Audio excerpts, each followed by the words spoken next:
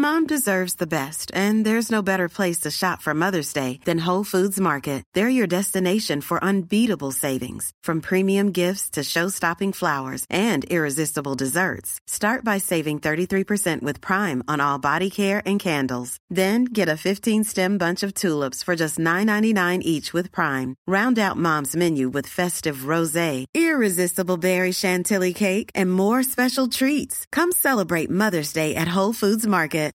Millions of people have lost weight with personalized plans from Noom. Like Evan, who can't stand salads and still lost 50 pounds. Salads generally for most people are the easy button, right? For me, that wasn't an option. I never really was a salad guy. That's just not who I am. But Noom worked for me. Get your personalized plan today at Noom.com. Real Noom user compensated to provide their story. In 4 weeks, the typical Noom user can expect to lose 1 to 2 pounds per week. Individual results may vary.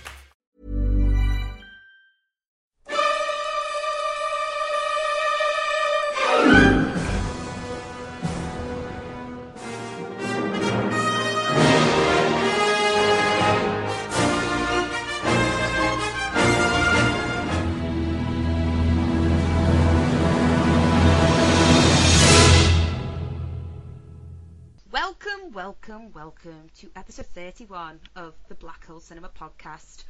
Once again, I'm your host for this evening, Emma Platt, and joining me is Mr. Chris Haig. Hello. And Mr. Chris Byrne. Hello. And because Chris Haig's here tonight, that just basically means that me and him aren't going to talk about any of the topics we're supposed to at all.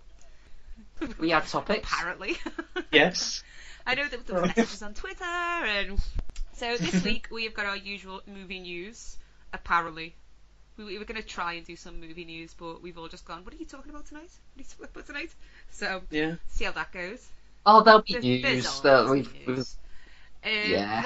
we're going to talk about Knock Knock, which is Keanu Reeves' new film, because apparently he is still making films, which was a surprise. Then we've got... Did you not see John Wick? No.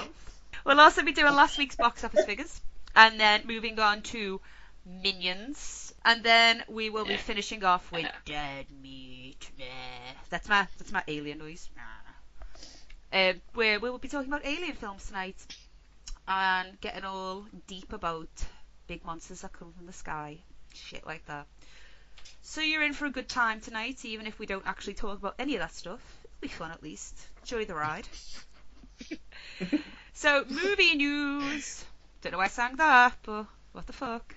Shut up, Emma. I'm losing it already. So, movie news. Just gonna keep saying movie news. Just keep doing it in a different way, like movie news. Movie news. It's gonna be stuck in my head now all night. So, my movie news is they have cast the new Spider-Man. 19-year-old English actor Tom Holland, who will appear in the third Captain America movie next year. I'm taking this from theatlantic.com. See, referencing and shit, because I'm a fucking professional. This will be the third time in just over 10 years that we'll have a new Spider-Man. Shoot a little bit over. Yes. Oh, it'll be like 15, 16, because wasn't the first Spider-Man like 2000, oh my 2001? God, don't remind me how old I am. 2000, maybe later, actually. I am. We've had 3 Spider-Mans in 13 years. Okay. I don't know, Tom Holland, I believe he's been in Wolf Hall or something like that. Yeah, he's done like bits. I've not seen him in anything either, but I've heard he was in Wolf Hall and he did. He was in the tsunami film, The Impossible. Get it and watch that. So yeah, we've got a new Peter Parker, not a Miles Morales or anything else as people were, wondering about. It will be Peter Parker. Hopefully, it won't be another fucking origin story because we don't need that. Everyone. No, they've confirmed that. No, we're definitely not doing that.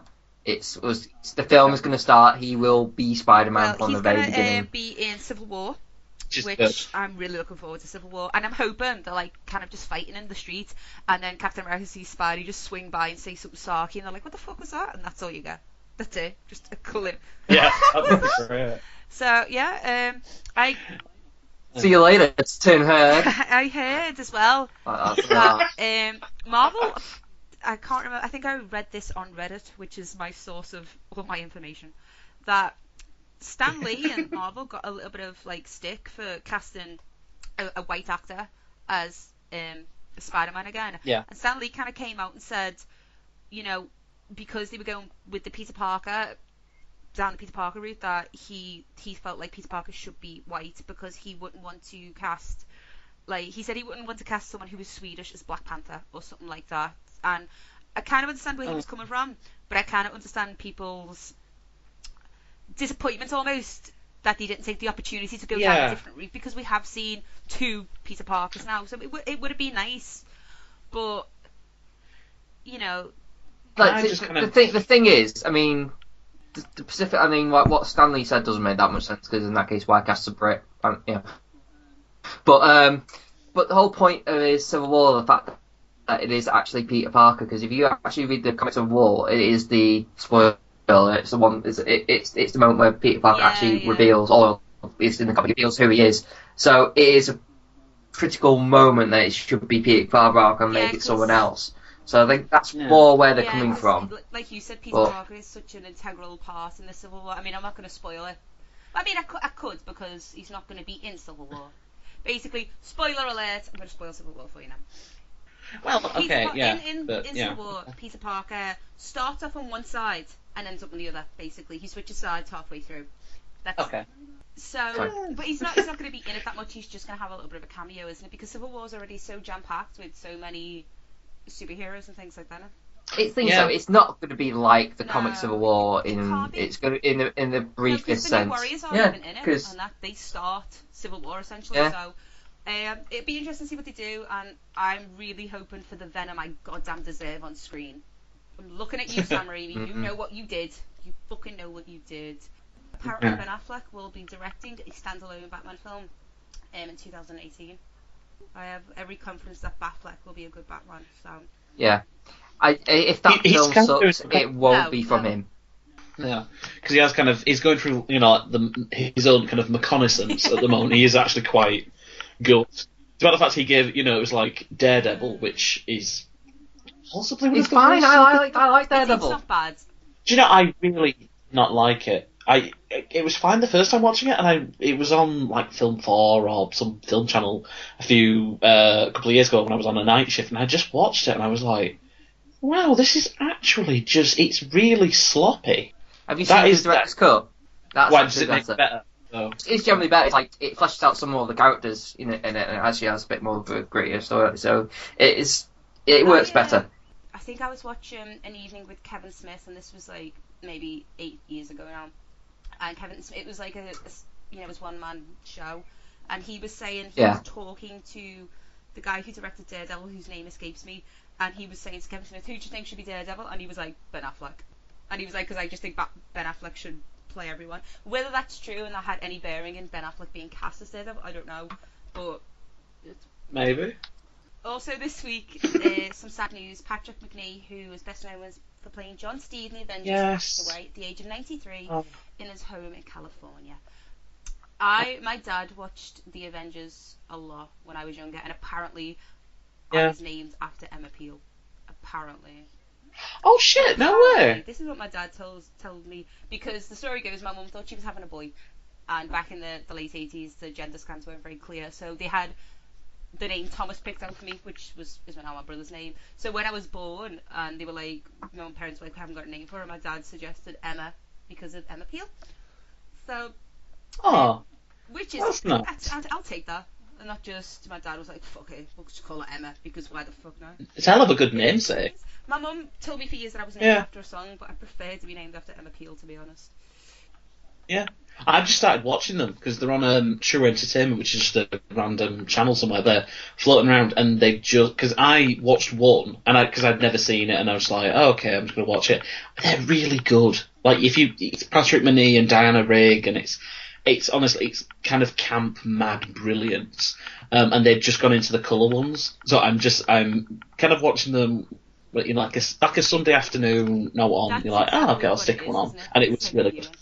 He was in The Avengers, and he reprised his role in New Avengers from 1976 to 77, and he voiced a character in the Avengers film, which, if anyone remembers that, with Sean Connery and Uma Thurman, and I swear there was like a weather machine or some shit like that. Yeah, I know that yet. So that's sad news for this week. It's been 93 though. It's a good age. A lot of quite high profile losses in the show business world this year. So that's quite sad. But it's increasing because last year was pretty bad as well, wasn't it? Yeah, Robert Williams and it's just not good, is it? So let's move on to something happier. Chris A or Chris B, who's got some movie news. Well, the only one that I can think of at the top of my head, which is again another sad story of death, but James Horner as well. That was pretty. Oh God, yeah, he just passed away. Yeah, plane crash, wasn't it? But yeah, no, that's another shot. He's like another one of those workaholic posers who just worked on countless films and has I mean, you got him to thank for Titanic and that Celine Dion song. You're welcome. But he has done tons of other work as well. He did Aliens, he did Wrath of Khan. I think that's one that stands out for me. I mean, he had a job of doing Star Trek music when they didn't actually have the theme tune around. So, they didn't use the theme tune at least anyway. But he's another one of those guys. Yeah. I found something that is genuinely the most random story I think of the month that I've managed to find. And I'm reading from the Birmingham Mail.co.uk, so thank you Birmingham Mail for this one. Pop sensation Harry Styles. Pop sensation. Genuinely, if no one knows. Did we use the word sensation quite... No, it's not in brackets or anything. It's not in quotes. It's just pop sensation. No, Harry Styles could be in line to play a young Frank Sinatra in a film directed and produced by none other than Martin Scorsese. The fuck, Scorsese? Sit the fuck down and take your bleeding medication. How fucking dare you? How dare you, Martin Scorsese? The fuck is this shit? But I personally don't think he'll get it because it says he faces competition from singer and actor Justin Timberlake, who actually can act, so good for him. Screen icons Leo DiCaprio, James Franco, and Eddie Redmayne. They're all apparently going for the role. Seeing Franco do it. I need to say my favourite Frank Sinatra story ever. Right, this cracks me up. Do you remember? Mia Farrow was married to Frank Sinatra after he broke up from Ava Gardner. And then they broke up because of the whole Rosemary's Baby thing. But they remained close. And after the Woody Allen thing came out where, he was, doing stuff with his adopted daughter, Suni, apparently Frank Sinatra phoned Mia Farrow and offered to break his legs. Oh, I think that's really sweet, actually. It's a really dark way. I think so. That's a film I want to see. So that isn't a movie idea. Frank Sinatra versus Woody Allen. Like that. What was that? Oh, that cartoon. That was it. Yes, when it's just the versus each other in a boxing ring. I'm like, yes, someone beat the shit out of Woody Allen. Just go for it. But it'll be like a chase movie, Frank Sinatra's like a New York Terminator type thing, just non-stop. And Woody Allen just nervously apologising and just running away from every situation. I'd see that. I'd watch that in a heartbeat. Can we? I never can now because they're both dead. But actually no, Woody Allen's dead. He's not dead.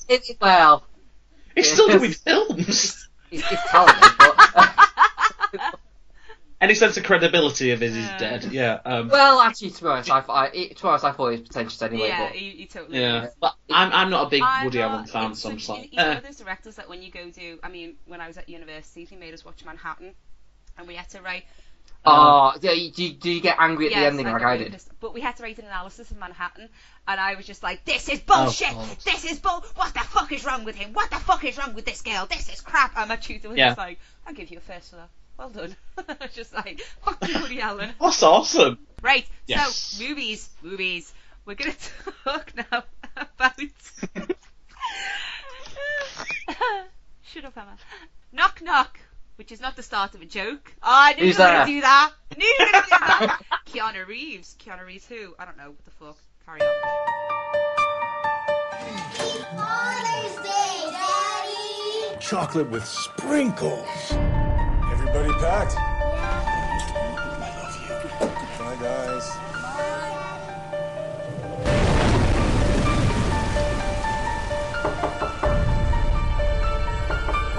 there? Yes? We're so sorry to bother you, sir, but my phone got wet and she left hers at her house.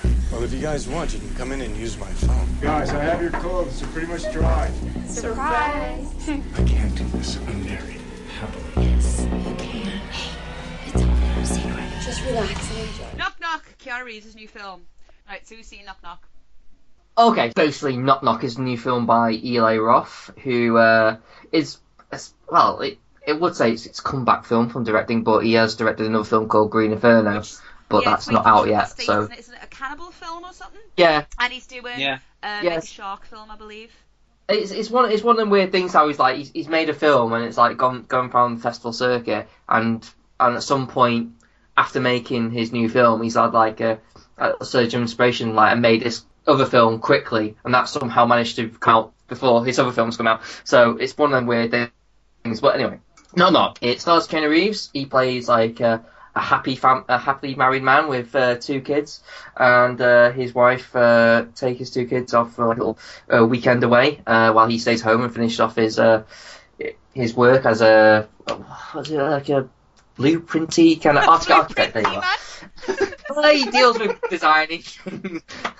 He's an architect and also a former DJ. He gets a knock on the door on a very stormy, rainy night, and it's 2, shall we say, scantily clad women who dressed up for a party and are lost, and he invites them in, and hilarity issues. No, basically they seduce him. They basically seduce him, like they basically seduce him. You know, he has a threesome, and then they basically become his worst nightmare in every possible way. It's not like it's a Marmite film. It's either you love it or you hate it, and I'm kind of undecided on whether I love it or hate it. I could even, like, depending on who I'm having a conversation with, I could either go with them liking it or go with them absolutely hating it, because you know, while I did kind of enjoy it, I liked its kind of like trashiness, kind of like almost the way it was made, which was very like on the spot, kind of like, yeah, fuck it, let's get shot and make it kind of thing. You know, it does have like a certain sort of amount of charm, and you know, I think Keanu Reeves is a likable presence in this, even though it does kind of, the acting is a bit questionable, but again, I am still undecided, because it's just one of those films that kind of, even though it's entertaining, it can fall apart quite easily. I mean, I don't know how much you want to go to spoilers with this, but essentially, Keanu Reeves basically, essentially it's a morality tale, or basically like, don't sleep around, essentially. It's like, these 2 girls come around, they're like, kind of like, they tempt him to have sex, and he like, caves eventually. And then afterwards they're like, right, we are gonna fuck you up. We're gonna fuck all your life, you know. We are gonna basically punish you. But yet they still kind of destroy his wife's artwork and do all these various things, which you think, yeah, but the wife hasn't done anything. Why are you punishing her? But you know, so it doesn't quite tie in. There's also a murder involved as well, which you think, well, that person who died, I didn't do anything wrong. You know, so, you know, there's no remorse over that. So if you're strictly trying to punish, you know, Keanu Reeves' character, what's the deal going on there? You know, it just doesn't tie in well. Also, you could, you know, there's a line that Keanu Reeves says towards the beginning when he like lets them in and say, oh, yes, you know, it's quite, you know, brave you to like 2 strangers in your room, and he like makes a comment like, oh, well, I'm pretty sure that, you know, I can take both of you on, kind of thing. Just kind of, okay, that's a little bit of a shitty line, even though he's got a bad arm. Then they kind of use that fact that he's got a bad arm as a way that they, like, you know, they take him, basically. Which I thought, yeah, girl power. I mean, it's like, you think, if they're going to make that a point, then, you know, then why not just like, yeah, well, you know, the girls took him, you know, they outsmarted him, and they took him one, like, they don't need Keanu Reeves with a dodgy arm. It's like, if only I had my, you know, it's fighting best, I would have taken, you know, it's just like, it just feels like, yeah, it's no excuse, and it's like the film doesn't have its own convictions of, so, you know, it's a weird thing. I'm willing to give it about a semi-positive review. You waited a long time before the positives. But you know, there is problems with it. It's like if you stand around and pick apart of it, it will just deteriorate on your eyes. There is a lot of overreacting with Keanu Reeves. I mean, I think he does a good job at the beginning as someone who is fighting temptation, but there is a moment towards the end of the film where he's just let him rip. He's just like going like, "You fucking mess it, you basically gave it to me on a plate. You know, you did this thing basically like sort of tempting his like idea like, well, I've not had sex in ages. I'm that sort of sexually frustrated. You know, you just gave it to me, so I just caved. You know, I secretly wanted it, but yeah, I'd say it's worth watching. It just to see what you think of it, but. A lot of people hate it. A lot of people actually quite enjoyed it. So, verdict is, So it's go one of watch those. it for yourself and make your mind up yourself. Basically, yes, that's my review. But you know what, that's always my review anyway, because I think despite what I say, it's always worth seeing a film and then making your own mind up anyway, because at the end of the day, well, I've got my own opinion, what about yours? You know what I mean? Very well done, very concise, no rambling. That won't last long. That won't last long. Yeah. We're long overdue for a ramble. It's been 7 minutes, okay. Back to professionalism now. Box office figures. Yeah, right. So, at number 10, Mad Max Fury Road. It's taken £16,955,183, which is a lot of money for Britain, really, innit? And it seems to be universally Universally speaking. Universal acclaim for that one, so worth checking out because everyone seems to love it, and it's got Tom Hardy in, who seems like a nice guy. Just a nice guy. Go support Tom Hardy. Number 9, Yes. Empire Strikes Back, which was the secret cinema film for this year. So it's not going to be on next week, I don't think. Oh, it's been on for 3 weeks. I am not a Star Wars fan by any means. I understand I understand why it's important, and I understand why people like it, but I think I didn't watch it until I was far too old to really appreciate it for what it is, which is a jumped up toy commercial. So don't beat me. Don't come after me, Star Wars fans. Really, don't. It's alright. I'll take the brunt of this. Like, Empire Strikes Back is not the greatest movie of all time. People will attack me for that. But No, it's fine. I agree. I'm not. Because you know why? You know why? Because it doesn't have a beginning and it doesn't have an end. It does not work on its own terms. If you watch that as a single piece of film, it's not satisfactory. It ends on a Two Towers. It ends on a to be continued. So therefore, you cannot say it's the greatest film of all time. I mean, you could say that about the first part, the first part of the trilogy, because it has an end. You know, most of them do. You know, I get it's probably the best of the 6 films, but it's not the greatest. I mean, come on, it's not. You put that with other films like Now or Taxi Driver or even Back to the Future. I mean, Back to the Future shits over Jedi of Empire. Sorry, say that, but.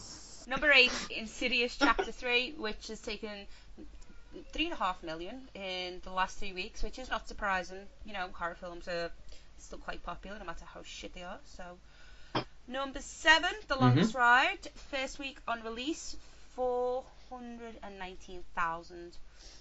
So, see how that goes. I wouldn't be surprised if it drops out the top 10 by next week. My boy Dwayne Johnson at number 6 with San Andreas. 10 million gasoline, lads. That's done rather well, though, isn't it? Surprise. Yeah. Well, have you heard? Oh, bit of movie news. He's doing it's Rampage, too late for movie news now. You had your chance. Sorry. I just thought that I was like, oh yeah, he's doing it off a video game. So I'm like, yes, go on, right. Because San Andreas is such a huge hit. Entourage at number 5, which I haven't seen, but I am led to believe by the Twitters that everyone hates it. I haven't seen it. I'm interested to actually watch it. I've never watched the TV show, so. I think Lethan might be watching the TV show, or he has watched a TV show. So. I recommend if you're kind of undecided about the Entourage, listen to Mark Commode's review of it, because I don't listen to a lot of Mark Commode's like film reviews, but just listen to it. It is so funny. He basically says it makes Sex and the City 2 look like I don't know, Blade Runner. I don't know why, but he's just like it's Entourage is so shit. And it treats its female characters so badly that it makes Sex and the City 2 look really feminist, and I'm just like, oh shit, okay. Because it just looks awful. I mean, it does look like kind of like the guy's version of Sex and the City too. That's a good point. Oh yeah, I guess. It does. I mean, I've never watched the Entourage, so I think if you're like a fan of the TV show, you probably get something out of it. But again, it's like what I was saying. Well, what we were all saying about Empire. It's like if a film cannot hold. If you need the TV show to justify the film, and the film does not work, well then it is not a good film on its own. So, but yeah, I never got into it. I think the main guy, the big floppy like Harry Styles in 10 years time. God, what's his name? Guy. Adrian Grenier. Well done, because he's just got me. It's like, oh really? You've got no appeal to me whatsoever, and you look way too smug to be that popular. So, yeah. Do you know the only reason I know him is because he was in a film called Drive Me Crazy. Which was the Britney Spears. With Melissa Joan Hart in 1999, and it's just because I quite liked the Britney Spears song back then. So that's the only reason I knew it, because we used to get quite dodgy free cable TV years and years and years ago, and it was always on a loop, and I just remember being like, oh, I quite like the song, and that's how I saw that film. Okay. Number 4, Mr. Holmes, Ian McKellen's older Sherlock Holmes story. I've got to see this. It does look It's good. taken 741,000 in its first week, which is good going. So we'll see how that goes. Spy at number 3, it's taken over 7 million in 3 weeks, and it did seem to be like it's been pushed quite a lot. So, and that got quite favourable reviews from our good selves. I think it's too long. Yeah, that's what I've heard, but. Yeah, I get it. I mean, I really like it. I think it's probably my favourite comedy film of the past couple of years, but yeah, it could do with trimming a bit. But I still like it. I still thought it was really funny. And also, what's her face? Amanda Hart. Yeah, she can just not be in it. It's just like, yeah, she's not funny.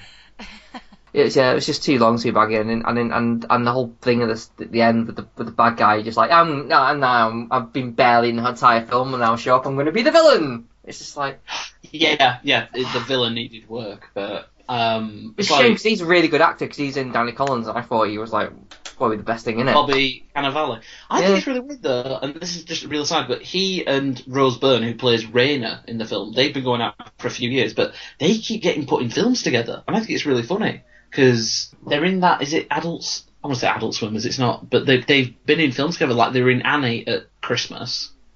Now they're in this, they're doing another film together, and it's just really weird how they just keep getting paired up, or is it like a package deal now? Yeah, it could be. It could be like one of them, like, that's how they got together, the casting, going like, oh, fancy meeting you here, that kind of thing. Maybe they should have really good chemistry with each other, we don't know. That Live concert was number 2. Oh, Jesus. So, less said about that. That doesn't count, that's a film. Take it up with the BFI. It was in cinemas. And number 1, no surprise, I know. Jurassic World, which in 2 weeks has taken over 38 million. Oh my God. It's a monster of a movie. Well done, Chris Pratt. You were just waiting to use that, weren't you? So, that wraps up the box office. Takes a bite out of the competition. That was for last weekend, from up to 21st of June. I should have said that at the beginning, but I fucking didn't. Whatever. Yeah, roaring at the box office there. So, our final film of this evening is prequel/sequel/shameless cash-in, Minions.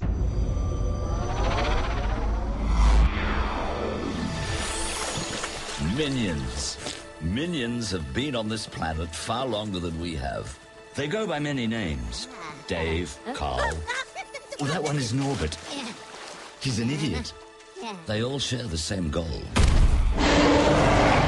To serve the most despicable master around. C'est Big Boss. C'est la banana. Miam, miam. Aïe, aïe, aïe.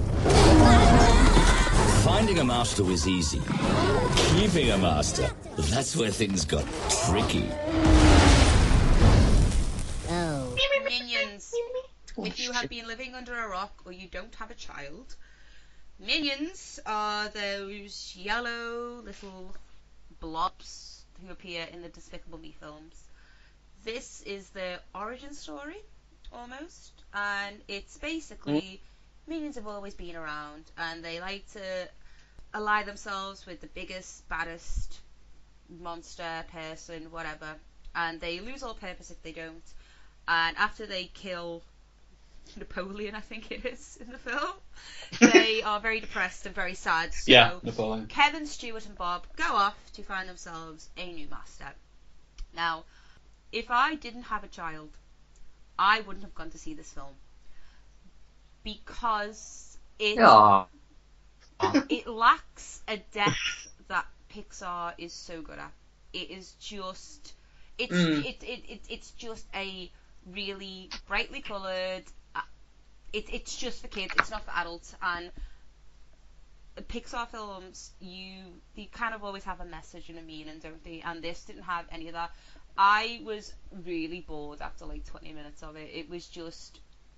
The pacing seemed really off, and the animation, you know, it's animated, it's not much I can say. There was a little bit in the middle where the villain, Scarlet Overkill, who is voiced by Sandra Bullock, is telling Three Minions a story, and they changed the animation style slightly, and I really liked that. And that was quite good. Yeah, that was cool. It's just really bland, and I didn't really laugh at it either. There wasn't anything I found particularly funny. My son absolutely, utterly fucking loved it. Freddie doesn't go to the cinema that often because he has a problem with his ears, and certain frequencies really upset him, so he will walk out of the film. But he was enthralled by this. He stood up the whole time the film was on, and he kept shouting really loudly because he's a bit deaf as well. So instead of just going, "Oh, Mummy, that was funny," he was like, "Mummy, that was so funny," which is really embarrassing. To the delight of everyone else. Yeah, but I'm one of those mothers who are like, if that I'd been sitting there with someone else and that had been someone else's kid, I'd be like, "Shut the fuck up!" But anyone else, I'm like, "Don't you look at my child like that? How fucking dare you? You leave him be." Yeah. To be fair, your son was probably telling everyone else where to laugh. Yeah, that was really funny. Hint, fucking hint. Freddie was the only child in that whole screening. Oh, it was adult. There was one guy who just kept going, nah, like that. And that was like the funniest thing about it. I did ask him what did he like about Minions, and his exact answer was, when the Minion goes giant and punches the Rocket Lady in the face. So, it was... And that was it. That was the one thing he liked. Like I said, he enjoyed it. It's not geared towards, like, I think they had the trailer on for Inside Out before it, and that seemed like I laughed at that, and my mum laughed at that, and it kind of seemed like the thing that older kids could enjoy as well. But with Minions, it seems like there's a very specific, like, say 3 to 7 age limit on it, because it's just, it is what it is. It's exactly what you expect it to be. I mean, the amount of Minions crap that is all over the shops now, and they'll probably make it Despicable Me 3 or a Minions 2 because they're going to make money off it. I mean, people are weirdly enthralled by Minions.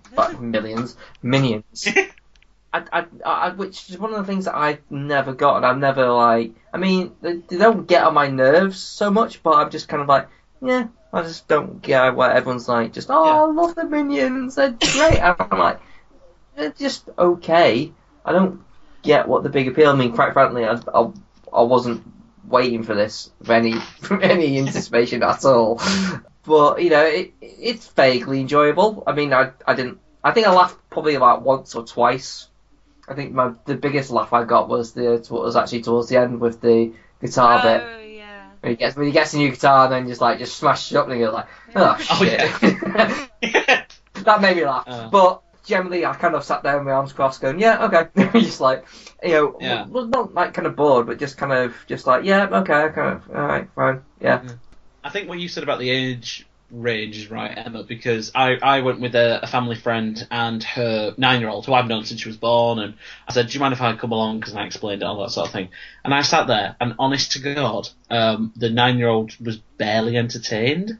Like, cause she liked the Despicable Me films, and she was like, oh, okay, I'll go see it, you know, all that sort of thing. And it was just, It's a bit like Candy Floss. It's brightly coloured, it's light, it's vaguely sweet, but it is for kids. It's completely throwaway fun, and you don't need it. Like, no one was like, do you know, we kind of need the full backstory of the Minions. You could have fit this film, you could have fit the first 5 minutes, which just explains it, into a Despicable Me film, and that was it. Because you didn't need everything else, like with the overkills and with, all the random actors popping up. It's like you had Alison Janney in this, you had John Hamm, you had Sandra Bullock, and it's great that they're doing, like, this stuff, but it's a shame when it's a bit kind of lackluster, and it is just a really obvious cash-in.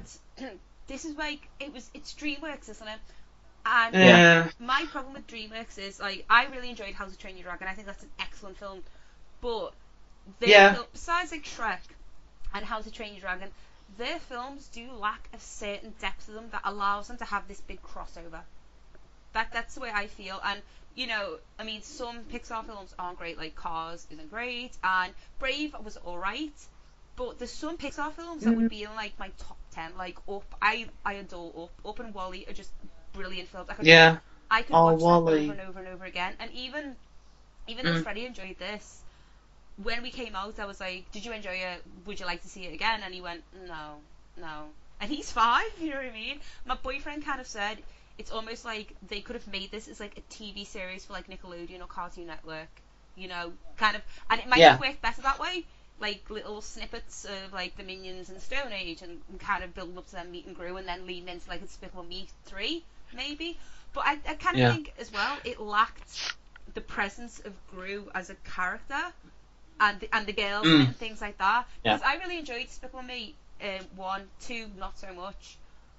But I do think the Minions work better as sidekicks. I mean, in the Despicable Me trailer, do you know the bit where they set the desk on fire and there's the Minion going, Nino, Nino, Nino.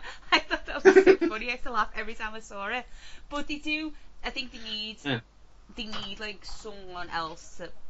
Master!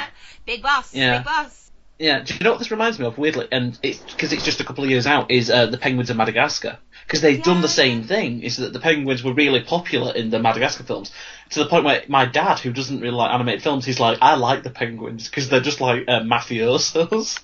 And I'm like, it's funny.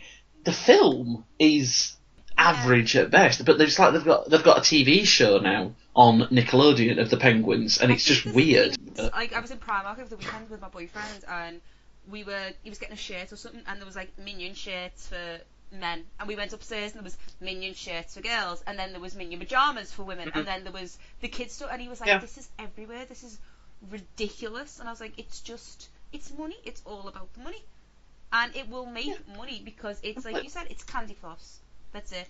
I mean, Freddie, like, this sounds terrible, I won't let Freddie watch any piece of trash film that comes on. I don't care if it's a cartoon or some stuff. I'm like, it's not worth watching. I know it's not. Put something else on. And he's like, but Mom, I want to see the talking dog. And I'm just like, no, watch something good. Watch Wreck-It Ralph or something like that. Because even working in, like, when I used to work in the cinema, we'd get films, like, all the time that would come out for half term. They'd be out a week or two. You wouldn't see many trailers for them. But the parents would take their kids to go see them. And they never made a lot of money.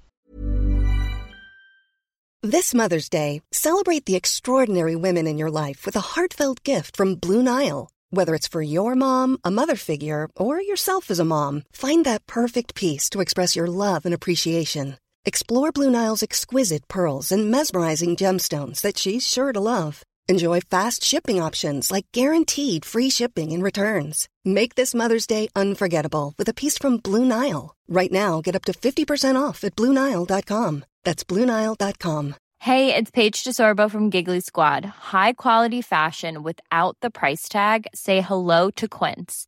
I'm snagging high-end essentials like cozy cashmere sweaters, sleek leather jackets, fine jewelry, and so much more. With Quince being 50 to 80% less than similar brands. And they partner with factories that prioritize safe, ethical, and responsible manufacturing. I love that. Luxury quality within reach. Go to quince.com/style to get free shipping and 365-day returns on your next order. Quince.com/style. Hey there, it's Michelle Norris. I'm host of a podcast called Your Mama's Kitchen. When I travel, I'm usually looking for a way to find a taste of home when I'm not at home. And one of the things I love to do when I am at home is entertain. And Airbnb allows me to do that. When I was in California recently, I rented a house that had a great kitchen. And when we were sitting around the table, we were all thinking, we're in someone else's house. Someone could be in all of our homes as well. If you have a home, but you're not always at home, you have an Airbnb. Your home might be worth more than you think. Find out how much at airbnb.com/host. Like Alpha and Omega, I remember that vaguely being out, and Escape from Planet Earth, and things like that. Things that are just designed. I almost feel like they are produced, written, and put together in like a year and then just thrown out. I mean, I'm not sure how much it costs to animate a film like that anymore, but they're obviously making enough money on them to throw them out that quickly. It's getting into this really kind of... It's like a factory, isn't it? Like, I imagine they've got a group of people write the script for a kids' film, and then they move along to the next department, and then they start another script, and it's just like, cute character, talking dog, precocious little kids. That's it, moving on. Brightly coloured. I mean, I do say this as a parent. My kids get into this, they want to watch the same thing all the time, and Freddie goes through these phases. Like, it was Wreck-It Ralph, and then now it's the Lego Movie and DuckTales. I mean, he was watching the Lego Movie the other day, and he started singing "Everything Is Awesome," and Freddie never ever ever sings. It's just something he doesn't do. But I don't mind that, because I can watch it. But if he was watching something like this all the time, especially with the summer holidays coming up, I'm going to lose my fucking mind.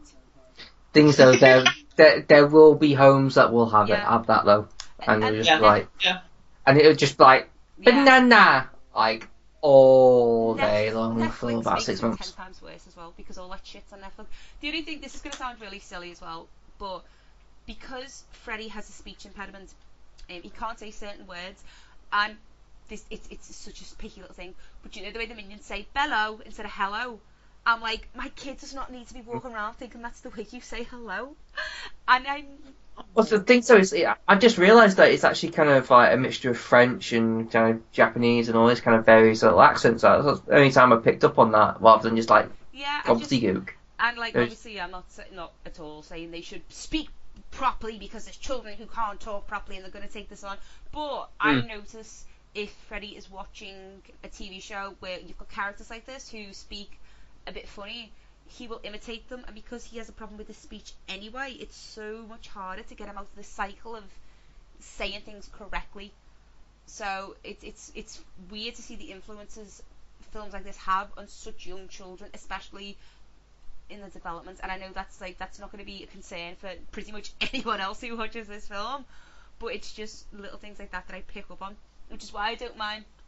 Okay, but it's a valid concern, and it's a valid thing that you go through, so it's worth mentioning. It's worth talking about. I don't mind, like, there's certain films Freddie will watch, and he'll learn things. Like, he watches like dinosaur trains, so he knows all the names of the dinosaurs, and he was watching a cartoon about space, and he was going out and telling me all about the planets. So kids are so impressionable at that age, and it is kind of like, I want him to learn something, but he'd be entertained at the same time, because in a couple of years I probably won't care as much, because he'll be a little bit older, but right at that age he is now, start taking him to 12As and shit.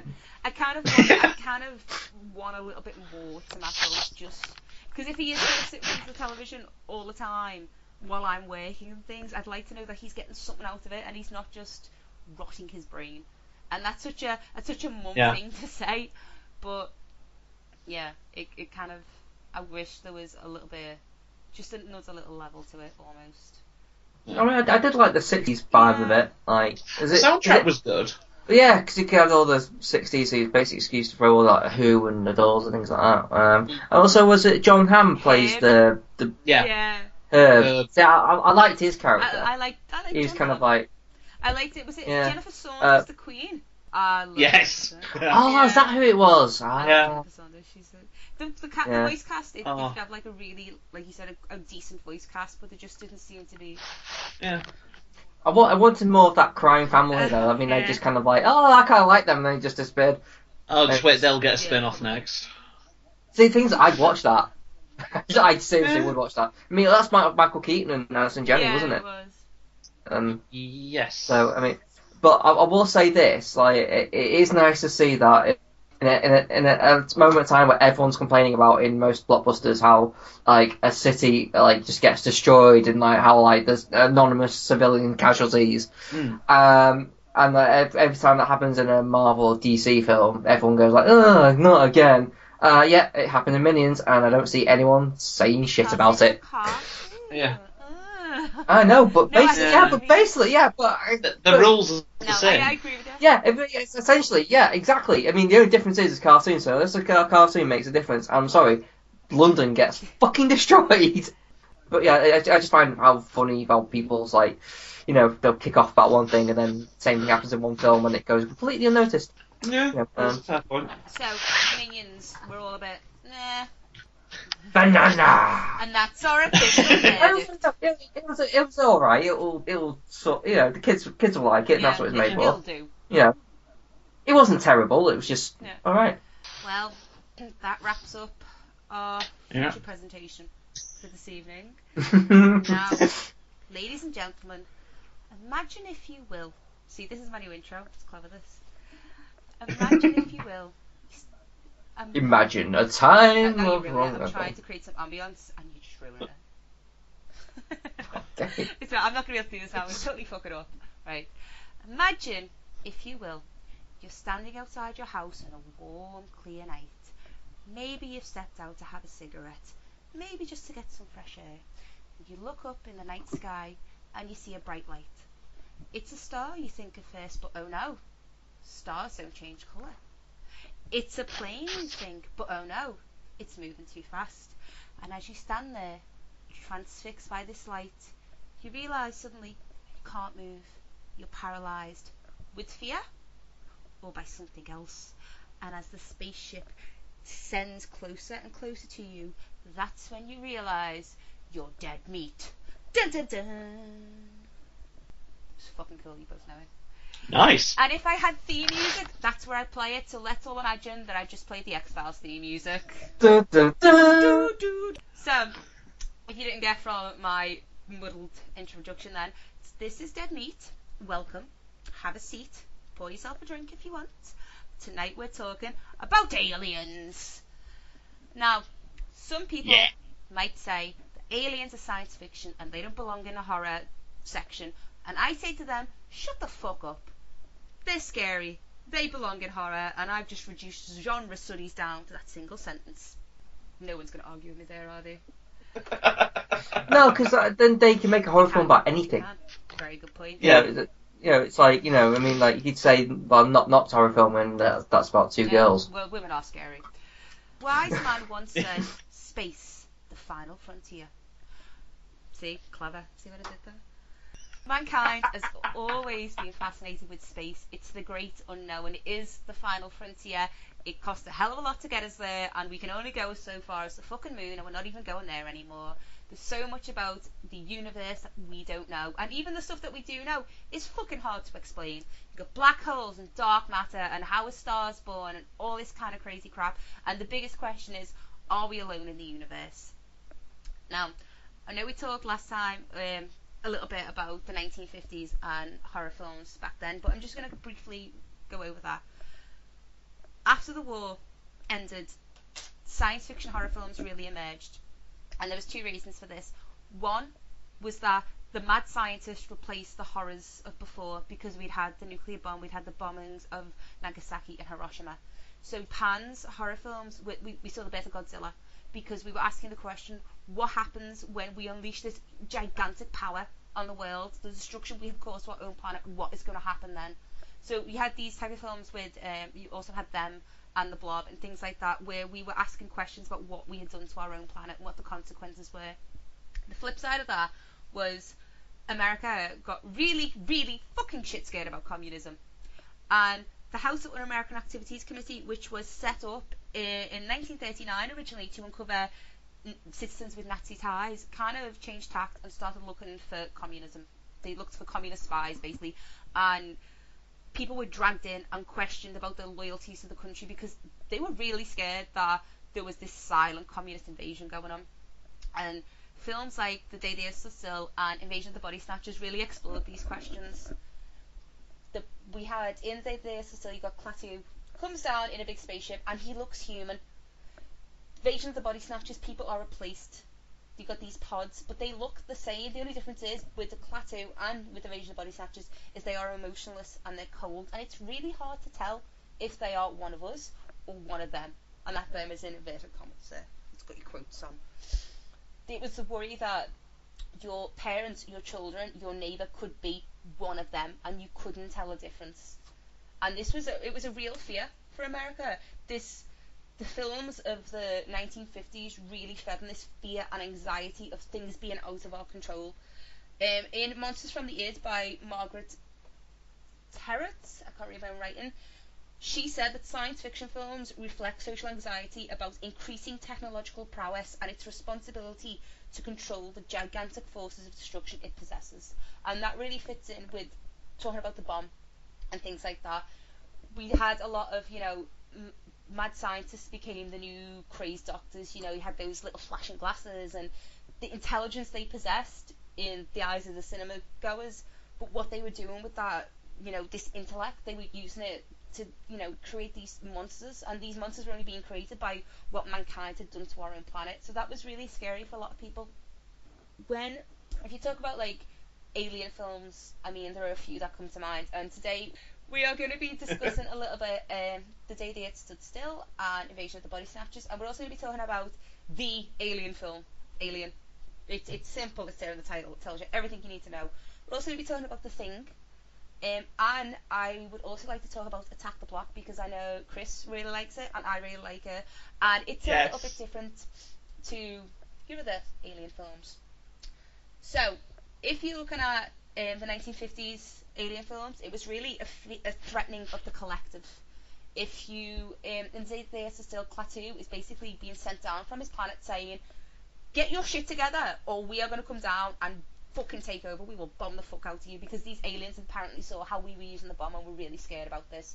It's also a similar theme in the remake with Keanu Reeves, which I think was about 2008. It was about us being watched by some sort of higher power. In Alien and The Thing, it's a threatening of the self. It's much more isolated. The Thing, as everyone knows, it's on an Arctic base, it's a very small crew. Alien is in space millions and millions of light years away, so it was more about the threat on your own, on yourself, and how you protect yourself. But the other films were about humanity as a whole. They were about how do we protect ourselves, all of us, from this thing we don't understand and we don't know. And in Invasion of the Body Snatchers, with most of these films, there's no real reason why we are being attacked by these aliens. In Alien and The Thing, it's basically just about procreation and survival for the alien. But in Invasion of the Body Snatchers, it was this kind of quiet invasion, this taken over, just, you're not really worthy to live on this planet, so we're going to come in and just take it from you. It's just, it's a bit bang on when you think about it, really, isn't it? When we look at Alien and The Thing, we are moving away from these human-like monsters to shit of nightmares. These things are crap you couldn't dream of, even if you wanted to. So if we talk about Alien now, it's an excellent film. It's beautiful. The alien it's just brutal. It's a perfect killing machine. Basically, it's perfectly designed for what it's supposed to do, which is just procreate and fuck shit up. I have another quote here because I do like my quotes. It's from Aliens, Mothers, Monsters and Marines, which appeared in Film as Text, and it's by Thomas Caldwell. And he says, the alien is the perfect organism. Its capacity to kill, parasitic reproductive system, and acid blood defense mechanism puts to the top of the evolutionary food chain. And we first see it as the facehugger gets Kane, and feel free to jump in if I get this wrong at any point. The facehugger jumps on Kane and attaches himself to it, and they can't remove it because every time they cut it, it strangles him. It's bleeding fucking acid blood. It digs in deeper, and it falls off. It runs away, and then not long later, we've got the infamous chestburster scene where he's at dinner and he starts convulsing, and this shit comes out of his chest. Now, obviously that's all to do with the fear of Earth and all that kind of stuff, but we won't talk too much about that today. We're just going to focus on the monster. The alien runs off and it starts to grow at a crazy speed. Now, from what I haven't seen the film in about a year now, but the alien, when it's just killing, it's not killing and impregnating or taking anything from the rest of the crew, it's just killing them. I'm right in saying that, aren't I? It's just... Yes, yeah, it's from just, what I remember. Yeah. In the beginning, I think there is like, I do remember the director's cut where you find like some of the crew. Thing, aren't they? That's in, that's in the director's cut. But I think that's in the director's cut though, so it may vary on what version you see. So the alien, it's basically a small crew with increasingly dwindling numbers against the alien. Once again, I'm not going to go too much into Ripley and all that kind of thing, but it ends up with Ripley versus the alien. And Ripley, basically, she uses the ideas the rest of her crew had to defeat the monster in the end. But you've got some really tense scenes in this movie. As she's running to the escape pod, you're just thinking, oh, it's fucking behind you, you're about to get so fucked up, you are never going to escape. And the cat just ramps up the tension because you think, oh, you're dead, you're definitely an alien or something. Like, it sets you on edge. And the alien, it's so otherly, isn't it? There's nothing human about it. It's got this elongated head and the extra jaw, and it's dripping with goo, and it's got long arms, and it's the Scotland. That's what gets me. The Scotland. It's very kind of Lovecraftian. It's very kind of otherworldly, and I know it was inspired by H.R. Geiger, and it's very, I mean, you can read into like the subtext of the, thing all you want, and of the extra jaws and the kind of the bulbous head and all that sort of thing. But the point is that head's meant to look like a penis, though, isn't it? And that kind of I've always wondered, do they have an assigned gender? Because I know obviously there's the Queen, but then if they are genderless, does that then kind of tie into the whole thing about, because what they're effectively doing is they are, in a way, it's kind of an allegory for rape, for how they get their victims, because they force their way into the mouth and then they force them to give birth. Definitely what it is, isn't it? It's just about this violation, this really horrific birthing, the way they're born. I think it's all about this violation. And the alien itself, because it's not like anything you've really seen before. It's so out there. It's so out of your context of what you understand an alien to look like. I mean, even Star Trek, it's a guy in a rubber suit. You know what I mean? That's what it is. But this, it's just so other, and it's such a... I'm trying to think of the word. It goes so much against our nature. It's so out there. It's so shocking. It's so kind of inherently unnatural. It's something we're not used to at all. It's like, this... It gets Cain first, and it essentially impregnates him. It's an unnatural birth, and it's an unnatural reproduction. It just... Everything about it is wrong. And I can't remember what year E.T. came out. You had E.T. and Close Encounters of the Third Kind. 82. It's year I was born. Because E.T. came out at the same time as John Carpenter's The Thing. I think released in the same week, and John Carpenter's The Thing bombed. Obviously, E.T. was like a mega hit, so that was kind of like the weird kind of thing. It was just so violent, and it's so everything that is wrong, violent and aggressive, and it's fucking damn near unkillable. And the fact that the film itself is so claustrophobic, they're on their own. There is no help coming, even though like Ash is like, haha, I've ruined the comm system. Fuck you, you're all dead. What else? Even if he hadn't done that, no one's gonna come help them. No one. And this thing took down a team of there's like 8 people in this film at the beginning. It took down this team in like less than a day. So what's an army gonna do with it? And it's that kind of, it's that worry of like, one of these things took down this many people in such a short amount of time. What could 10 do? What could 100 do? And it's that kind of, what can you do in that situation? I mean, what would you do now if one scuttled up your window? That's what. You'd be fucked. Well, that's what really makes it work, both as a villain and as a true kind of horror film. In that, in horror films, a lot of it is about the chase, and there's always the idea of you're running through a house or a street, and there's always outside. But this is terrifying because there is no outside. Literally, the only way to escape would be to kind of throw it and kill yourself and die in the vacuum or whatever. But then you've got the alien who, like you said, he's so other. He's so categorised, or she, or it is so categorised as other. That's what's scary to us because we can't quantify it. We can't go, oh, that's just that. You know, it's kind of scarier than a serial killer, because a serial killer, like, is flesh and blood, whereas this, we're like, how the hell do you actually do this? And it's not a shadow out the corner of your eye. I mean, it is in a way, but that's what it makes it so scary, because you can't relate it to anything. It's not like Psycho, where it was, oh, it's a guy in a thing, and then you can kind of quantify it. This is the unknown. It is something in that black space of, you know, the night sky. That is what's scary.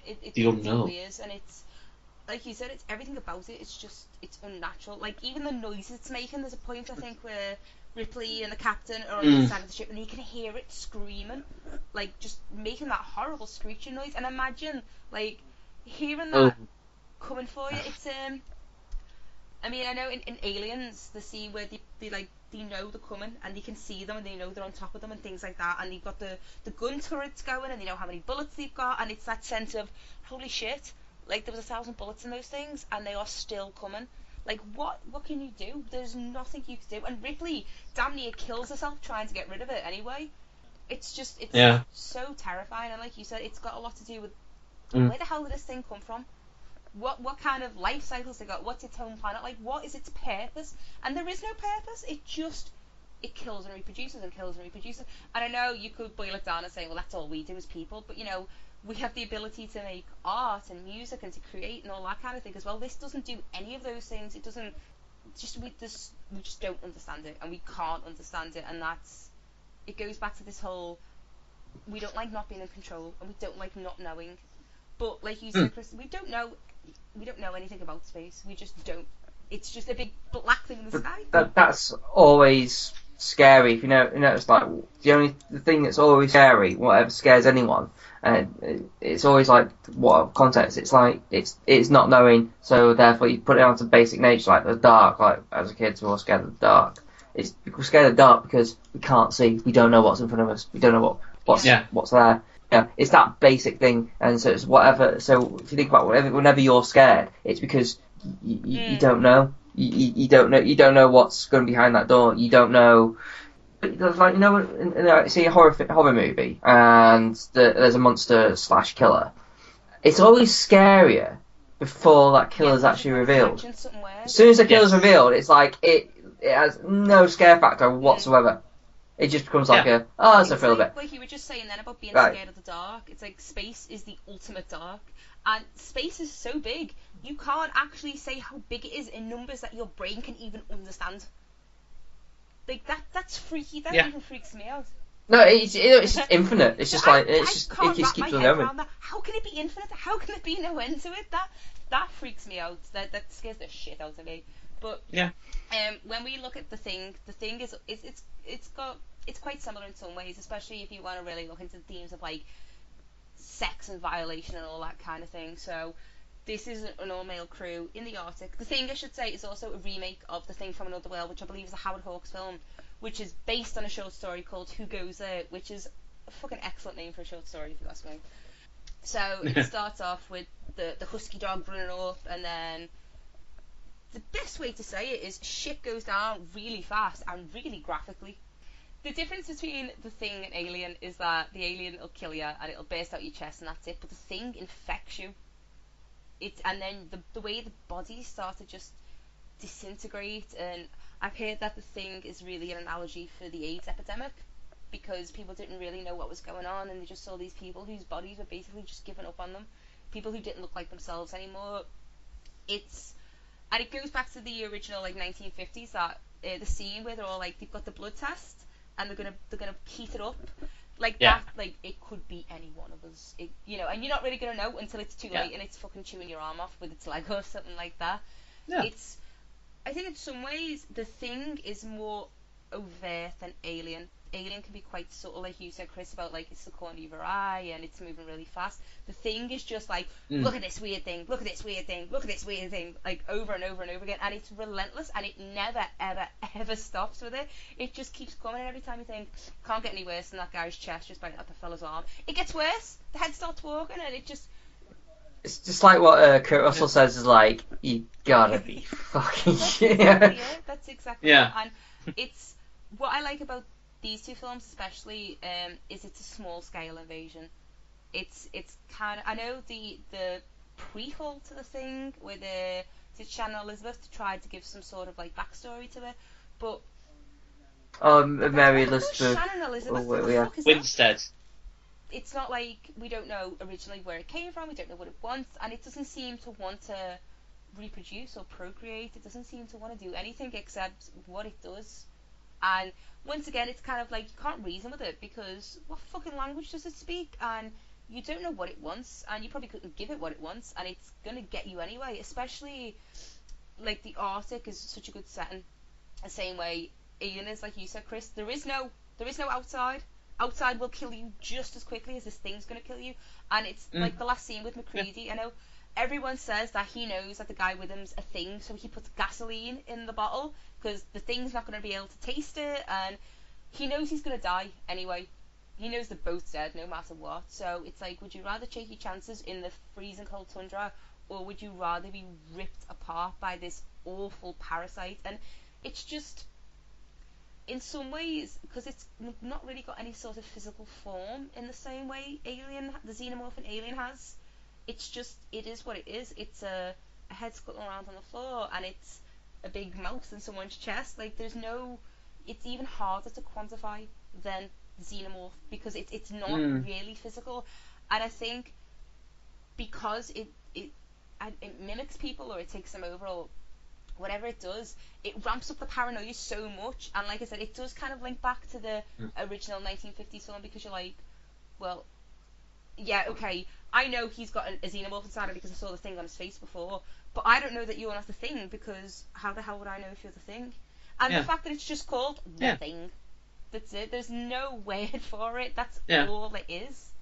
I mean, as a horror film, because I've only seen I think I've seen a bit of the 70s one with Kurt Russell, but you know, if you take it back to the 1950s, because it is going through, and it is kind of rooted in the Red Scare, and it is in the idea that anyone could be this scary, unknowable horror, and it's what ties to a lot of 1950s alien films, is of this other person who, they look like your neighbours, they talk like them, they have the same habits and all that sort of thing, but underneath, they could be a communist or an alien or a murderer or that sort of thing. So that is what I think makes the thing quite scary, in that you don't know. You literally could be looking at someone who you've known for years, and it turns out they've been assimilated or killed or copied by this thing that doesn't, like I said, it doesn't really have a physical form. So then that really does tie into kind of the communism and the McCarthyism and all that sort of thing, which I think did scare them.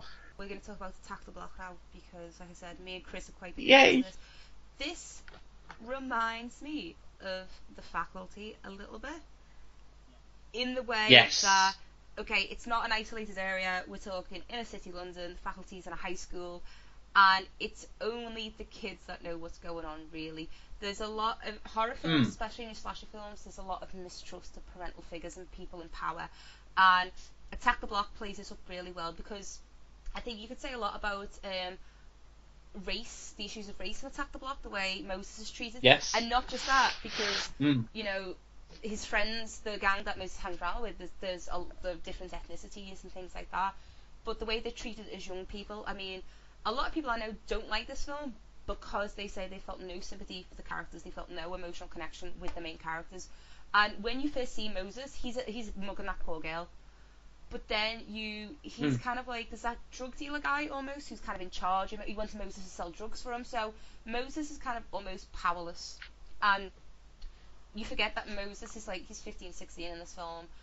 And there's a lot to be said about how their upbringing in this tower block, it kind of prepares them for this, what happens. And if anyone hasn't seen the film, Attack the Block starts with a group of kids mugging this woman. They see this big bright light in the sky, go and find this alien, which they kick its, I think this is an exact quote, they kick its fucking head in, basically, for no other reason except they're a bunch of horrible fucking little kids, that's it. However, it seemed like this alien it's a female who was crash landed on the planet on its way to somewhere else, and its senses attracted the bigger aliens, which are described in the film as big gorilla wolf motherfuckers. believe it.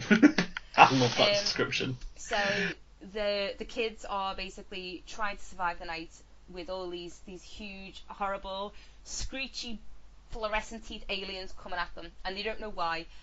And no one really believes in it except for Nick Frost, who is a weed dealer. And they kind of taken on, I can't remember the girl's name, Jodie Whittaker. The beginning. And I really like this film. It's so small scale. It's Joe Cornish and Adam and Joe made this film. It's funny, it's witty, it's got a really good pace. The aliens they're so different from like what we talked about previously. They're just these big hairy galloping things, and then you've got this whole thing with the police are kind of always on the edges of the estate, but they never come close enough to really help them. So they're on their own, and they kind of take it upon themselves like, we have to do something about this now, because I believe Moses says this is our block. That's it. And he's like, we know it's not much and we know it's a shithole, but this is our home and you don't come into our block. There's also a couple of scenes with one of the younger lads, and he lives with his nan. And she's like, where are you going, sweetheart? And he's like, just playing football, Nana. But he's like getting his nunchucks out and stuff like that. I enjoy this film, and I'm going to hand over to you now, Chris, to explain to me why exactly you love Attack the Block. Okay. I really love it because it's really rare to see an alien film that takes place in an inner city setting, and because obviously we're British, we connect to it a bit more than, say, an American one or from, a different part of the world. I really like it because you mentioned it touches on race, and it does. I think it handles it really well. It means that it's really surprising that this is written by a white guy and directed by a white guy, as you said, Joe Cornish, but he did have a lot of help from local communities and that sort of thing to get the language right. I mean, there's a brilliant line where he says, that was it, black kids or black boys weren't killing themselves fast enough when they introduced drugs into and introduced guns, so now they're sending aliens to kill us. And I was just like, that is actually really... I totally forgot about that line. Like, he's talking about they sent the drugs in, so they sent the guns in, and like Moses at one point is convinced that it's the government trying to wipe them out.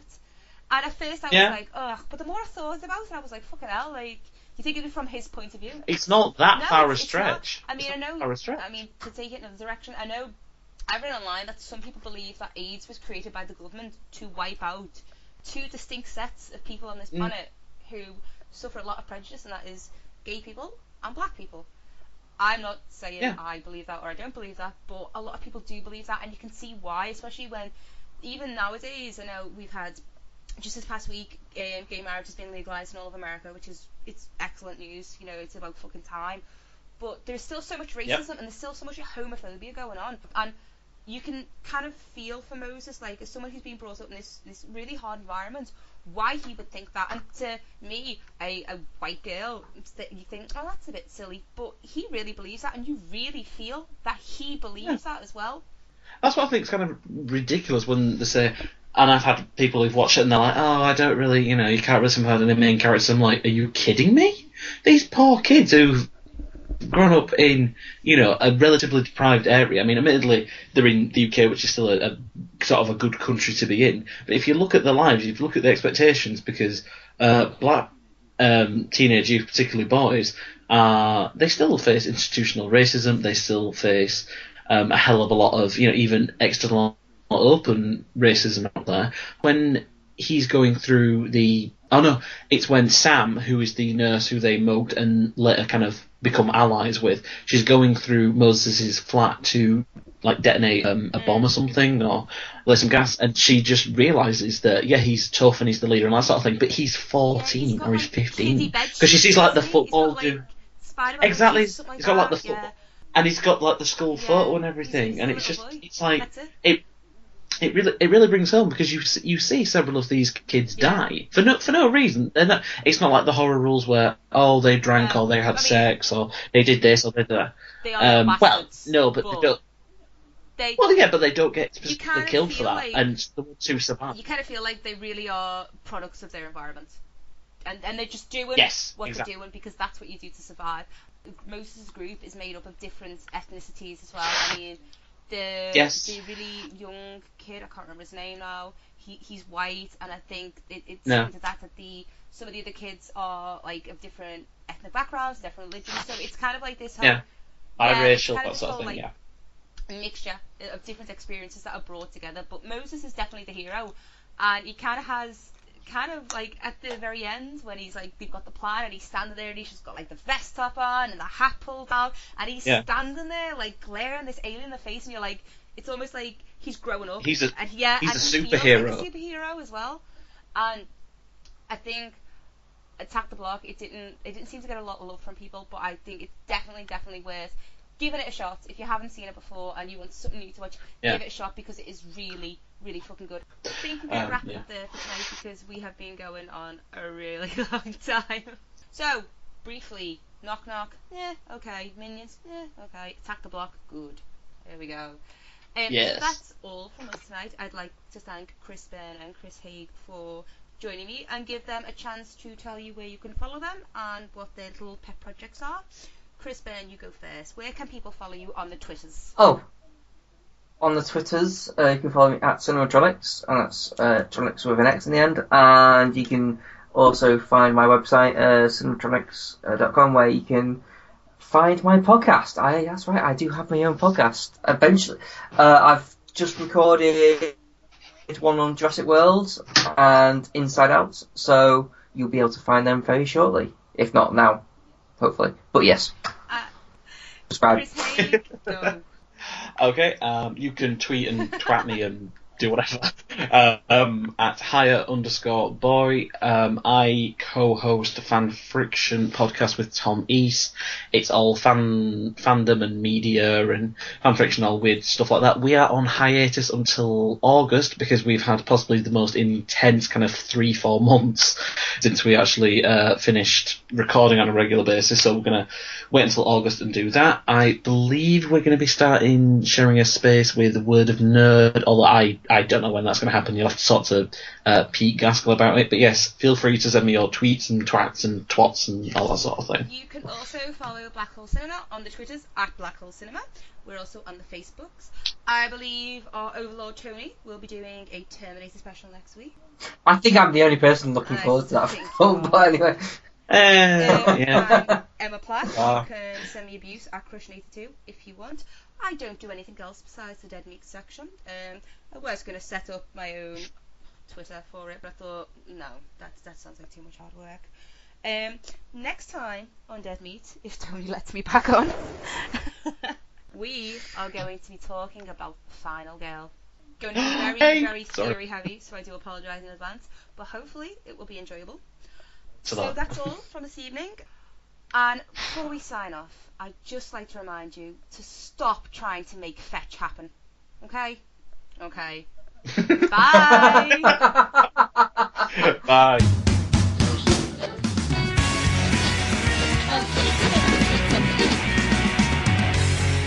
Knock knock, shit, minions, crap, dead meat, aliens, bye.